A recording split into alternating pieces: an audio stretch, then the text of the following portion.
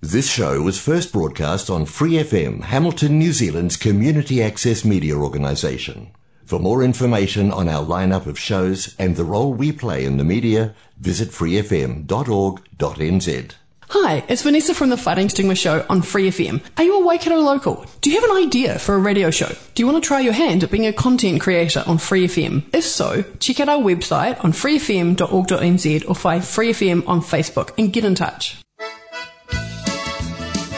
This program is sponsored by New Zealand Bridge, sponsors of grassroots bridge across the nation.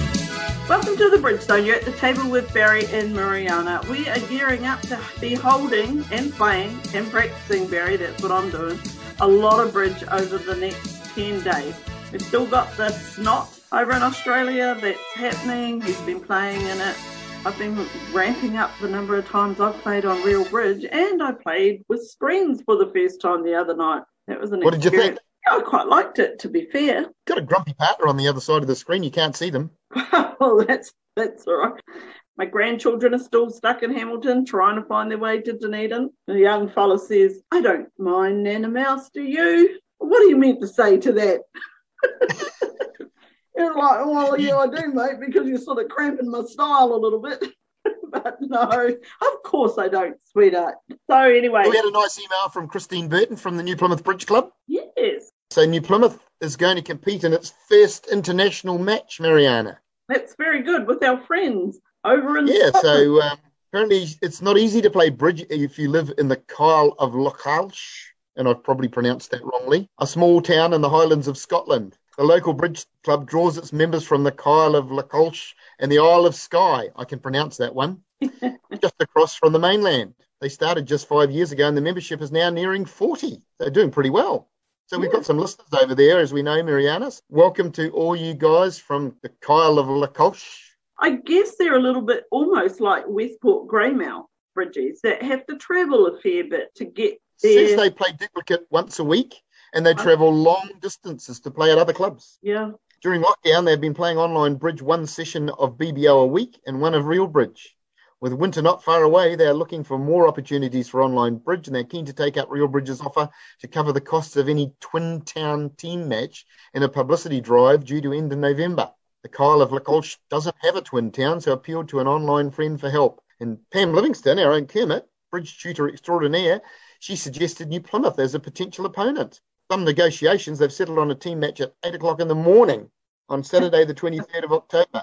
Each club will field 3 teams. One of our members, this is New Plymouth, an expat Scot, has expressed doubts that we will be able to understand the Scottish brr, which is very distinctive in that part of the world. Wow. They refer themselves as KOFL. How do you think that's pronounced? KOFL. Maybe they just call themselves KOFL. I can pronounce that. They'll be happy to play a further match with New Plymouth, gaining the evening slot this time. Come and watch our matches before you play in your team match at the Hamilton team event on the same day. Regard it as a warm-up. Remember when they first reached out to us that they listened to the Bridge Zone podcast. So welcome and thank you so much for listening. We were talking about the old trout syndrome, and that's a comment that because they've been watching Jane Stern on New Zealand Bridge website and her video or their video lessons. Glad to hear that they're still around and still actively trying to keep up their bridge addiction. Hey, got a question. Talking about doubles and off-shape hands, I guess, and on 10 minutes or something, we did just broach the subject of doubles.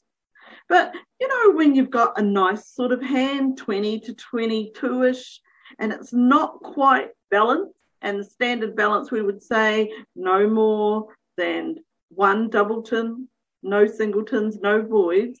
What sort of leeway do we have there, Barry? So look, more and more I noticed at the top level that people are opening off-shape 2-no trumps hand, particularly when they're 4-2, 5-2, or any 2 doubletons. If it's within range, it's an awkward hand. I know you can open in your 5-card suit and you can reverse or jump in your 4-card suit, depending on what they are. I see more and more players seem to be opening those hands 2-no trumps. You won't read that in any of the beginner's manuals, but there are more and more of them. There's another awkward-shaped hand that I've noticed them opening 2-no trumps as well, and that's the 4-1-1 hands, Mariana. Okay. You know how we've talked about the Ana Kournikova hands, the 4-4-1s? They're always awkward. They don't get any easier when you've got the points for no trumps, but you can't open it with a singleton. A lot of people seem to be opening those at the one no trump if they're within range, or two no trumps if they're within range. I think in America they have a rule that you are allowed to open one no trump with a singleton if the singleton is an honor. It's gone that fast. So sometimes when you're in the range for a no trump and you're a little bit off shape, works out quite well sometimes. It doesn't come with any guarantees that to open a no trump there. The auction will usually go relatively smoothly. Partner will stamen or they'll transfer or they'll do whatever they do. And it'll usually work out. The auction will go okay. Whether you end up in the right spot or not, don't blame me if it doesn't happen. Well, this isn't a watch this space time. What I'm really probably saying is that particularly the hands when you've got a 4-card major and a 5-card minor and you're 2-2 in the other two suits, yep, and you're within your range for one no trump or two no trump, that you should think about opening that one no trump or two no trump. Wait for the outraged emails to come in, Mariana. bridgezoneshuffle@gmail.com. Well, there was a recent change in the regulations, wasn't there, about opening one no trump and it could be off shape. Does it stretch that far to two no trumps, Barry? Exactly the same, really, in a lot of ways. I mean, a lot of people probably wouldn't really consider a hand that was 4-2, 5-2 to be that much off shape. Yes, it's got two doubletons. It hasn't got a singleton. It's a relatively balanced hand. It's within the range. The opposition probably haven't been disadvantaged too much with the description that this is a balanced hand. Oh, okay. I don't know how directors would rule on that. If we got any directors listening in, how would you rule if you got called to the table and found that somebody had opened one no trump with 4-2, 5-2 shape, for instance? I know that you'd probably want to know how often this happened. Maybe we should ask Judge Julie and see what she says. And if any directors are going to email in, we could compare them. Could be a question for Judge Julie, for sure. If you reach the rule of 29 on one of these slightly off shape 20 to 22 hands, you're saying your preference for a 4-2, 5-2, in your opinion, is to open two no trumps instead of two clubs. Yep, absolutely. I just think that, a 20 count or a 21 count with 4-2, 5-2, that ain't a two club opener for me. I know it qualifies on this rule of that doesn't make it good enough. You've also got your rebid problem. So you open two clubs and partner bids the predictable two diamonds. Now you're going to call it a balanced hand now, or are you going to bid your 5-card suit? I see. It just opens up a whole can of worms. Whereas opening two no trumps might not work, but it gets your point count off your chest, roughly your shape off your chest, and hopefully partner will get it right. Hey Barry, so if you happen to have no honours in these two-card suits, does that change your mind at all? Well, I'd like it less. Maybe if I had two small doubletons and the other two suits, I might consider opening at the one level and holding my breath. If I've got 20 points and I'm 4-2-2-5 or something like that, and all my points are in clubs and spades, my two long suits, I think I'd open one club. If partner can't bid over one club, we may not have a game on, Mariana. We need them to have a few bits and pieces, don't we? True. Well, that's interesting. If you've got any interesting hands like that, just drop us a line, because I think that's the way I like to think about the hands. And we also had an email from a caller, Barry, that if we are discussing a hand, perhaps we could actually post up the hand that we had in question. So listening to the podcast and actually visualizing and actually seeing the hand, maybe that could be something that we could do. So just tell me, over the last 5 days, how many games of bridge have you had? I haven't played since Friday, I don't think. I'm back playing a little bit more. I've got a little bit more flexibility. I'm liking it. And I know that our online bridge tournament through Real Bridge platform, that is ramping up. A lot of people will play a lot of boards this weekend. I did get tied up on Real Bridge yesterday, but I wasn't playing. Oh, what were you doing? I was just happened to be in having a look at the finals, because they were quite interesting. Johansson playing against Ashton, and I was a bit interested to see how they'd go, and they won again. They were behind after the first 12 boards. The Johansson team, which was only a 4-person team, bit of a big ask, they were actually leading. And one of the guys, Peter Cox, who I don't know, I think he's in marketing at the ABF, he asked me if I would do some commentary. Cool. Wow, Mariana. You know what it's like. If somebody asks me to talk, I talk. Yep. They had a video as well. I didn't realize there was going to be a video too. So, yeah, no, it went pretty well. I'm used to talking a lot on podcasts and things. I think it went okay. If there's any listeners that heard, what did you think? I had a bit of a problem in the last set when the guy that was commentating with me, Peter, I don't know what happened, but he disappeared and I basically had to sit there and talk about 12 boards on my own. He probably thought, oh, this chap, he seems to be able to yak a lot, so I'll just leave him to it. See you later, Barry. That could have been it. I didn't have any problem, Mariana. Yeah. I got a million stories to tell. How do you find it when you're actually commentating online and they're taking a little bit of time? Do you feel that urge to fill in the dead air? Yes, you do. I made a fatal error on one hand where they bid to slam. Yep. And the opponents let a diamond through the king to 5 and dummy, and the next hand had ace jack to 4, and I said, this slam is going to go down. You know, the ace was sitting over the king. The clearer played low from dummy, and the next person put the ace up. Oh. I said, oops, it's making now. So it's always fatal to predict what's going to happen on these things. You can make an idiot of yourself pretty easily. I've got to say I quite enjoyed commentating, actually. It's always better when you've got another person that's commentating with you. Oh, right, you can throw your comments own. Backwards and forwards, yeah. And when I was talking on my own, I had a few people chatting. And what, do they ask questions? Oh, yeah, they do. They ask questions and they make comments.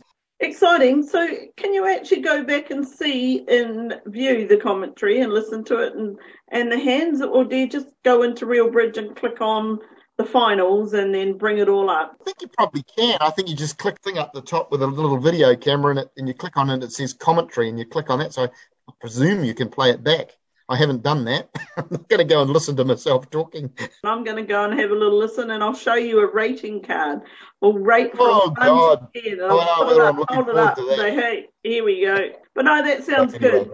Hey, so Peter did ask me to send my email address to him. Whether he's got some other commentating gigs in mind for me, I don't know. Might be hooking you up there, Barry. Well, let's go off and listen to Judge Julie. Shall we ask her the question about Trump? No Trump. Let's go there now. Coming up next, we're heading off to the courthouse. Director, please. How can I help? Judge Julie presiding. Good morning, Judge Julie. Good morning. I've got a question for you. You'd be surprised to hear this, but occasionally, Julie, I've opened something and I might not have exactly what I said. Now, if that was to happen, the example we were talking about was I've opened a no trump when it's maybe not quite the classic shape, and the director gets called later on and says, look at what he did. He opened it with a singleton or whatever he did. Am I going to get my head knocked off? This isn't, sort of how much you do it, what the situation is. I mean, we have 11 counts that we know look better than some 12 counts we pick up. We have hand shapes where we don't have good rebids and we've got to make a choice amongst bad choices. And we have people that frequently bid their hand that is not quite what it seems.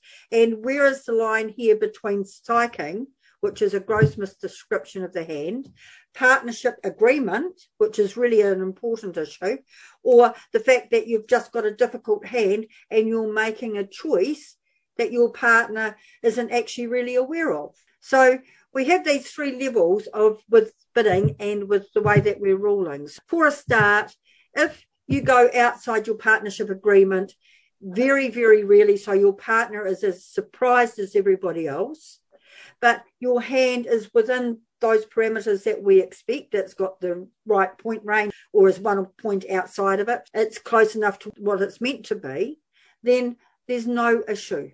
But if you do it repeatedly, then your partner should start including that in their explanation. 1 no trump, 441 hands. Okay. A specific 441 hand occurs about 1% of the time.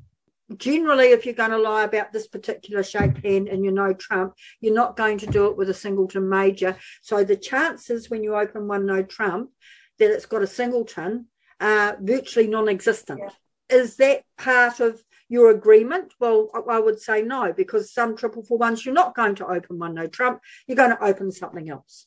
And if on this day you decide to, because of whatever reason, like maybe the singleton's a king or a queen, or you're playing a weak note, whatever the reason is, it is not what you would normally do with this hand. Your partner doesn't even know it's a possibility. So it certainly isn't part of the explanation. If you're opening something a bit more frequently, and here we get into certainly in the open tournaments where one no trump could contain a 6-card minor. 5-card majors are just normal, so I'm not even going to go there. Could be 5-4-2-2. Those sorts of things where other players might think, well, that's not balanced. Then perhaps that does come into the statement that when you open one no trump, your partner says 12-14 can be off shape, or 15-17 can be off shape. The point that it can be doesn't mean that it is, and that I really would like to make clear. It's like when it's a 2+ club, doesn't mean you've only got 2. It is something that might happen. If you open 2 no trumps, because of our modern style of bidding where we play weak 2s with various natures, we've only got 2 bids for strong hands, maybe 3, 2 clubs and 2 no trumps. So 2 no trumps now, semi-balanced is pretty normal because you're just stuck. What do you do with 21 points where if you open 2 clubs and partner bids 2 diamonds, you don't want to be in game? Do you open one of something and keep your fingers crossed? It is really difficult. So you can say it's off shape as part of your agreement, and that is fine because we really shouldn't have secrets at the bridge table. But if you're a player and you're thinking, it's not balanced, well, sometimes you're just stuck. You really, really are. You can just take that one to the bank. If anybody sees you sitting there with your fingers crossed, you're not trying to signal to partner, you're just doing what Judge said. Sitting with your fingers crossed, you are signalling to partner. I hope I've done the right thing. I mean, seriously, how much space will they have in what you're doing? However, just before I do finish on this, a psych is a gross misdescription of the hand. It is a hand that isn't just, this is a difficult hand for me to bid, and for this one occasion, I'm going to make this choice. A psych is an outright lie about what you hold. Right. So if you open 2 no trumps with 2-4, 2-5 or something like that, and 20 to 22 points, that is not a psych. If you open 2 no trumps with 2-4, 2-5 and a 6 count, that is 100% of the time a psych. It is a gross misdescription. And more importantly, your partner doesn't have any idea that you are telling this lie. Well, you're more likely to get an appalling result than you are to get a good one. You've decided to open on your 8 count with 4 diamonds to the king, queen, jack, 10, and you think that would be a good idea to open a diamond. A certain hand opener, opener, is it not? Certain hand opener is expected to be less than an opening hand at times. One way of looking at it is perhaps an advanced overcall. Years ago, when I directed at Congress, these Aucklanders, they drive you nuts. And this particular Aucklander had opened with a 6 count, third in hand, with king, queen, jack to 5 or to 4. I can't remember now exactly what it was. Did you take him around the back and shoot him? Well, we're still arguing about it to this day. He's not very far away from me at the moment. We don't think we ever really agreed on this. Okay. Hey, you keep your dirty laundry in your own backyard. So people have a different idea about what a psych may be or may not be. And certain hand is an accepted time to open with less than a normal opening bid. But it's done for a strategic reason, probably a lead directing. So the suit will normally be good. It's not a 4 count with nothing. That would be an outright psych. Often a risk-taking event because the hand might get passed in. It's a different situation. Thank you, Barry. You would have opened yourself up to a whole lot of followers, Judge Julie, on that third opening hand. I could just imagine it now. But Judge Julie said that I can. Get a little bit more leeway than... Said it was okay. Look, as long as I cross my fingers, I'll be fine. Look, for people that aren't certain, and there are variations on everything we say, New Zealand Bridge beginners say an overcall is 8 to 15 points. I think if you've got a reasonable suit with an 8 count third in hand, you may well open it without it being a psych. I'm not saying you should do it. I'm just pointing out. Did you hear the flash description, what Judge Julie called that, Barry? An advanced overcall. It's a reasonable way of looking at it. Well, you might have to find more room for some people that want to come in and support Bailiff on that count. Oh, absolutely. There may be plenty of people out there. I feel pretty confident that there wouldn't be thousands of people on Patrick's side. Could be wrong. I think you should open the door and let him come in and defend himself. No. And I like the advanced overcall in seat 3. They might get referred to from here on in as the Atkinson overcall. No. That'd be funny. All right, well, we'll let it slide then on your other name, on your alias name. We could call it the JJ Overcall. Hey, but very interesting subject this morning, I have to say. One of those things that don't get talked about. All right, well, thank you very much for that, and we shall catch you next week. All right, now let's go off and go to Kermit in New Plymouth. Get your gumboots on. We're going down to the pond. Phenomena. Phenomena. Phenomena. What's this? It's Kermit's Bridge Tips with Pam Livingston. Good morning, Kermit. Hi there. Have you got a good tip for us this week? Well, my tip today is, it's a sort of like a psychological thing. You know, when someone really wants you to do something, is trying to make you do something, and that makes you want to do the opposite. Well, my tip today is whatever declarer is trying to do is not to your advantage. So if they're trying to make you do something, they're not thinking about you. They're not on your side. If declarer is trying to lead you into doing something, perhaps sit back and think, is there a good reason why I should not do it? That's my tip for today. There's a nice looking suit in dummy and partner plays a high card out of their hand. Well, I think declarer wants you to take that trick so that they can get over to dummy and cash those tricks. So maybe think about not doing that because they're not on your side. Ah, right. So thoughts? Only one person on your side, and it's not either of those two. Yeah. It's great when you're a defender, somebody at the table is on your side. It doesn't always feel like it, but they're on your side. But declarer, you know, they're not just giving you a trick because they like you. And the better they are, the less likely they are to be doing something that's good for you. Exactly.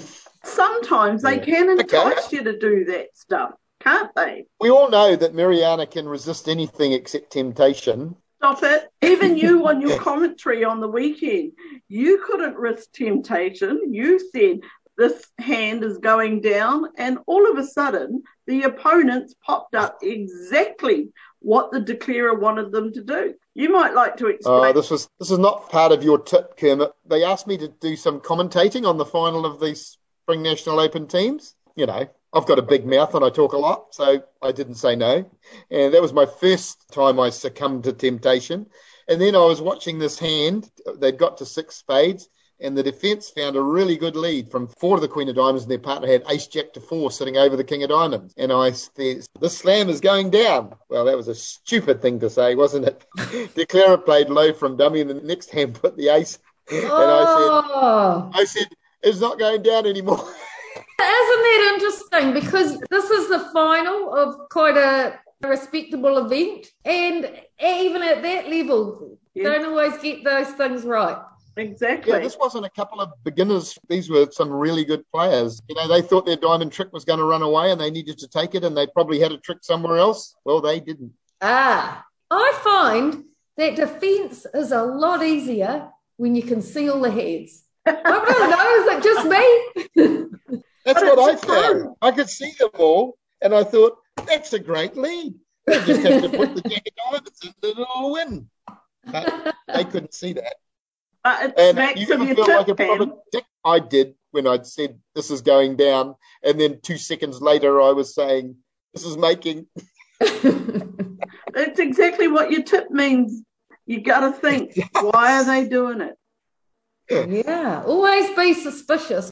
Why is declarer doing this? It looks like they're making a mistake, but are they? Let's have a little think. Absolutely. Well, you know, the really tricky thing is, though, sometimes they are making a mistake. Oh, I know. Oh, yeah. And you got to tell which is which. Yeah. That's the joy of it. That's why defence is the coolest part of the game. It's like working behind a velvet curtain.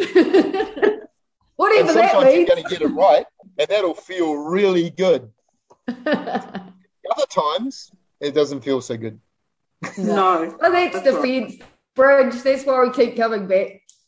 And it's just so interesting that, you know, in that level that didn't happen. Partner found the awesome lead. They're still waiting to take their second trick. You want me to just repeat my tip?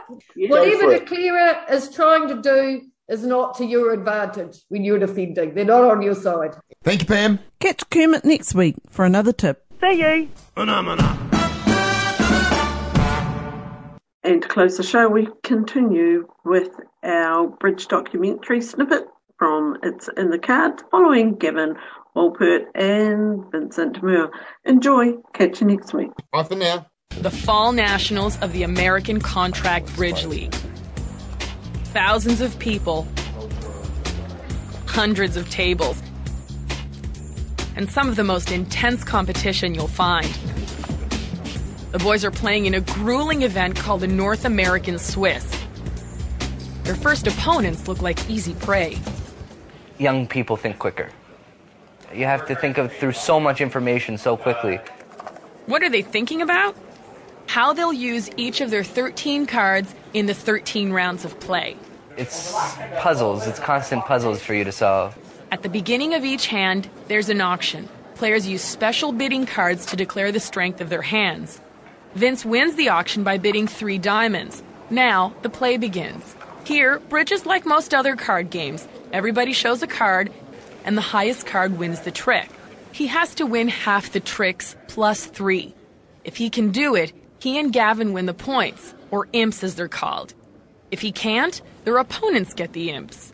But as bridge players say, Vince sees deeply into the cards. Some people are great play makers, and some people are just consistent, good players. I'm just one of these consistent good players.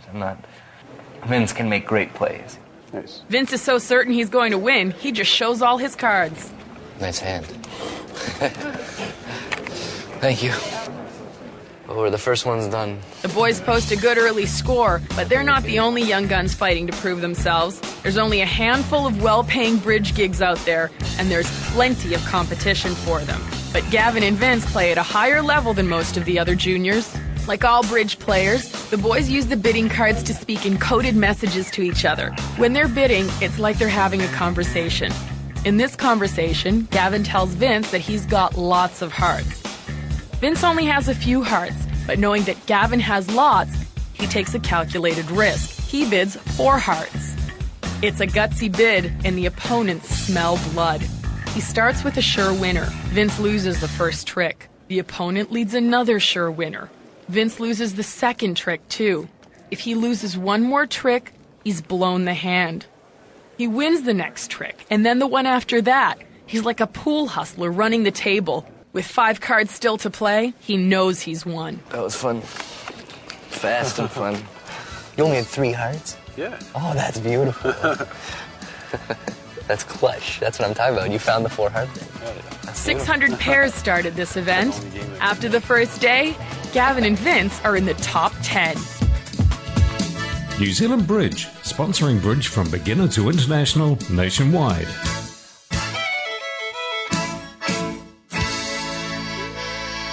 For more episodes, use the accessmedia.nz app for iOS and Android devices, or subscribe to this podcast via Spotify, iHeartRadio, or Apple Podcasts. This Free FM podcast was brought to you with support from New Zealand On Air.